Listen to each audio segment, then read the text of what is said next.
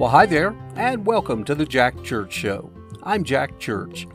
This is a show about life and the many ups and downs we all face daily. In particular, I focus on the issue of loss. Now, that can be everything from, in my case, the loss of my beautiful wife, or for you, it may have been the loss of a parent, a grandparent, child, spouse, pet, job, you name it. Loss is something we're all guaranteed to experience, but how we face it will help determine our future. For me, I write a daily love letter to my bride of over 30 years, Pam, and I share those letters with you in hopes they provide some comfort, knowing you're not alone on this journey, and in time, we can and will continue moving forward. Here's today's letter. Dear Pam, well, it's been a very busy Sunday.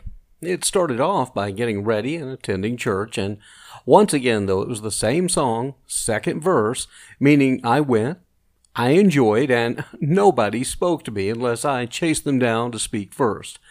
I tried something new this time, though. I stayed after the service and simply sat in my seat, watching everyone around me visiting and talking with one another, thinking for sure somebody's going to come over and say something. Well, the sanctuary eventually emptied out, and I was the only person left sitting there with the exception of the maintenance person coming through doing a bit of cleaning.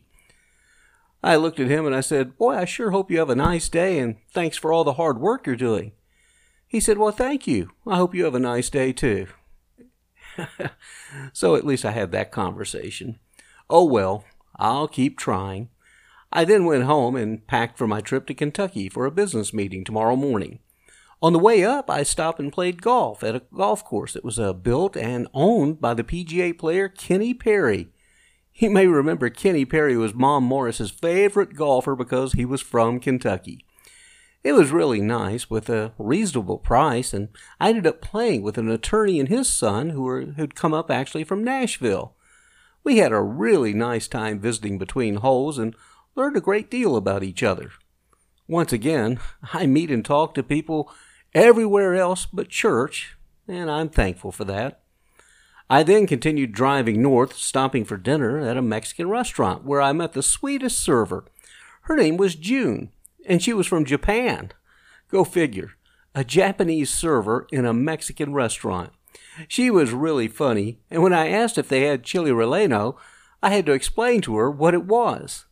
I told her it was always one of your favorite dishes, and I like to order it every now and then, thinking, who knows, you might be nearby. Needless to say, it was not on the menu, but thought I would ask anyway. Instead, I had some very tasty fajitas. She said she loves living here. That's June, I'm speaking of course. And she says she's going to eventually go back to school soon to be a nurse. She wanted to know what I did, but I'm not sure she fully understood, but we still had a nice talk. We also talked about you, and I showed her a couple of photos of you. She said, "You were absolutely beautiful." And I said, "She certainly was." I then got on the road, and I'm writing you tonight from my hotel in Bardstown, Kentucky. It's basically in the middle of nowhere, so don't ask me how I got here. The GPS somehow or another found its way. But there are several new hotels built here, which seemed really unusual. So I asked the desk clerk who checked me in what was behind all the growth, and he said this little town has capitalized on a growing interest in the nearby Bourbon Trail.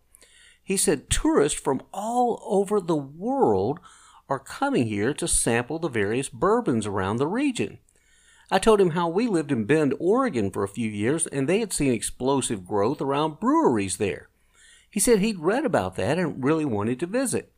So I shared with him the fact that there is so much more to see and do there than just the breweries, but we talked about the hiking, the area rivers, the mountains, the wildlife, you name it. I told him it was basically an outdoor person's paradise. Well, he was getting really excited hearing me talk all about it, and he says, "You know what? I've got some vacation time coming up this summer. I'm going to plan a trip there." Well, I told him, I said, "You know what? I better alert the Visitor Bureau because they need to send me some kind of reward as I continue to push people their way." We had a good laugh, and I certainly hope he goes there. I know he'll enjoy it.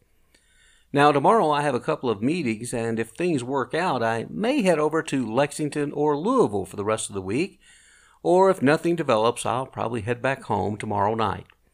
Next week, though, I'm back out on the road again. I'll be headed to your favorite state.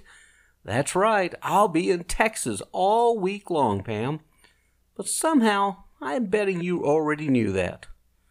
Well, it's getting late here, and I've got another big day tomorrow. I sure do miss you, and I love you forever and always. Jack.